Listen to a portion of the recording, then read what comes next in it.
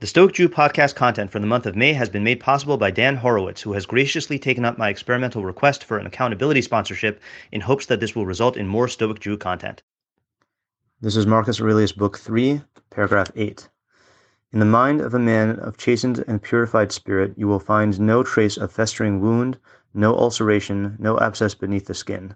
The hour of fate does not surprise his lifetime before its fulfillment, so that one would say that the actor is leaving the stage before he has fulfilled his role, before the play is over.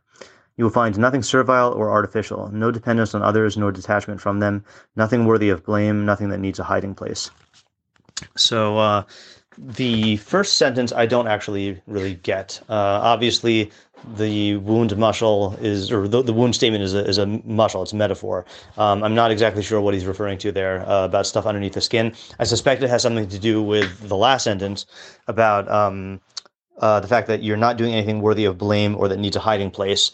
Again, we've seen this theme earlier that the person who is living in line with his Tzelem Elohim should be able to account for everything that he's doing and to do everything consciously and as an act of choice and will. So I'm just not sure what the particular thing is there with the wound analogy. The middle sentence is the one that stood out to me, though. That if you hadn't been following until now, sounds like he's saying that you shouldn't die before you fulfill your purpose. But we see that lots of people do. When I say purpose, I don't mean that in like a divinely appointed purpose sense. I mean that, take people who were assassinated, like JFK or Martin Luther King Jr. or, they were clearly, playing a role and, in society, and they were, their life ended before they finished that. Or even Moshe Rabbeinu, he was supposed to lead Bnei Israel into Eretz Yisrael, and he was prevented from fulfilling that.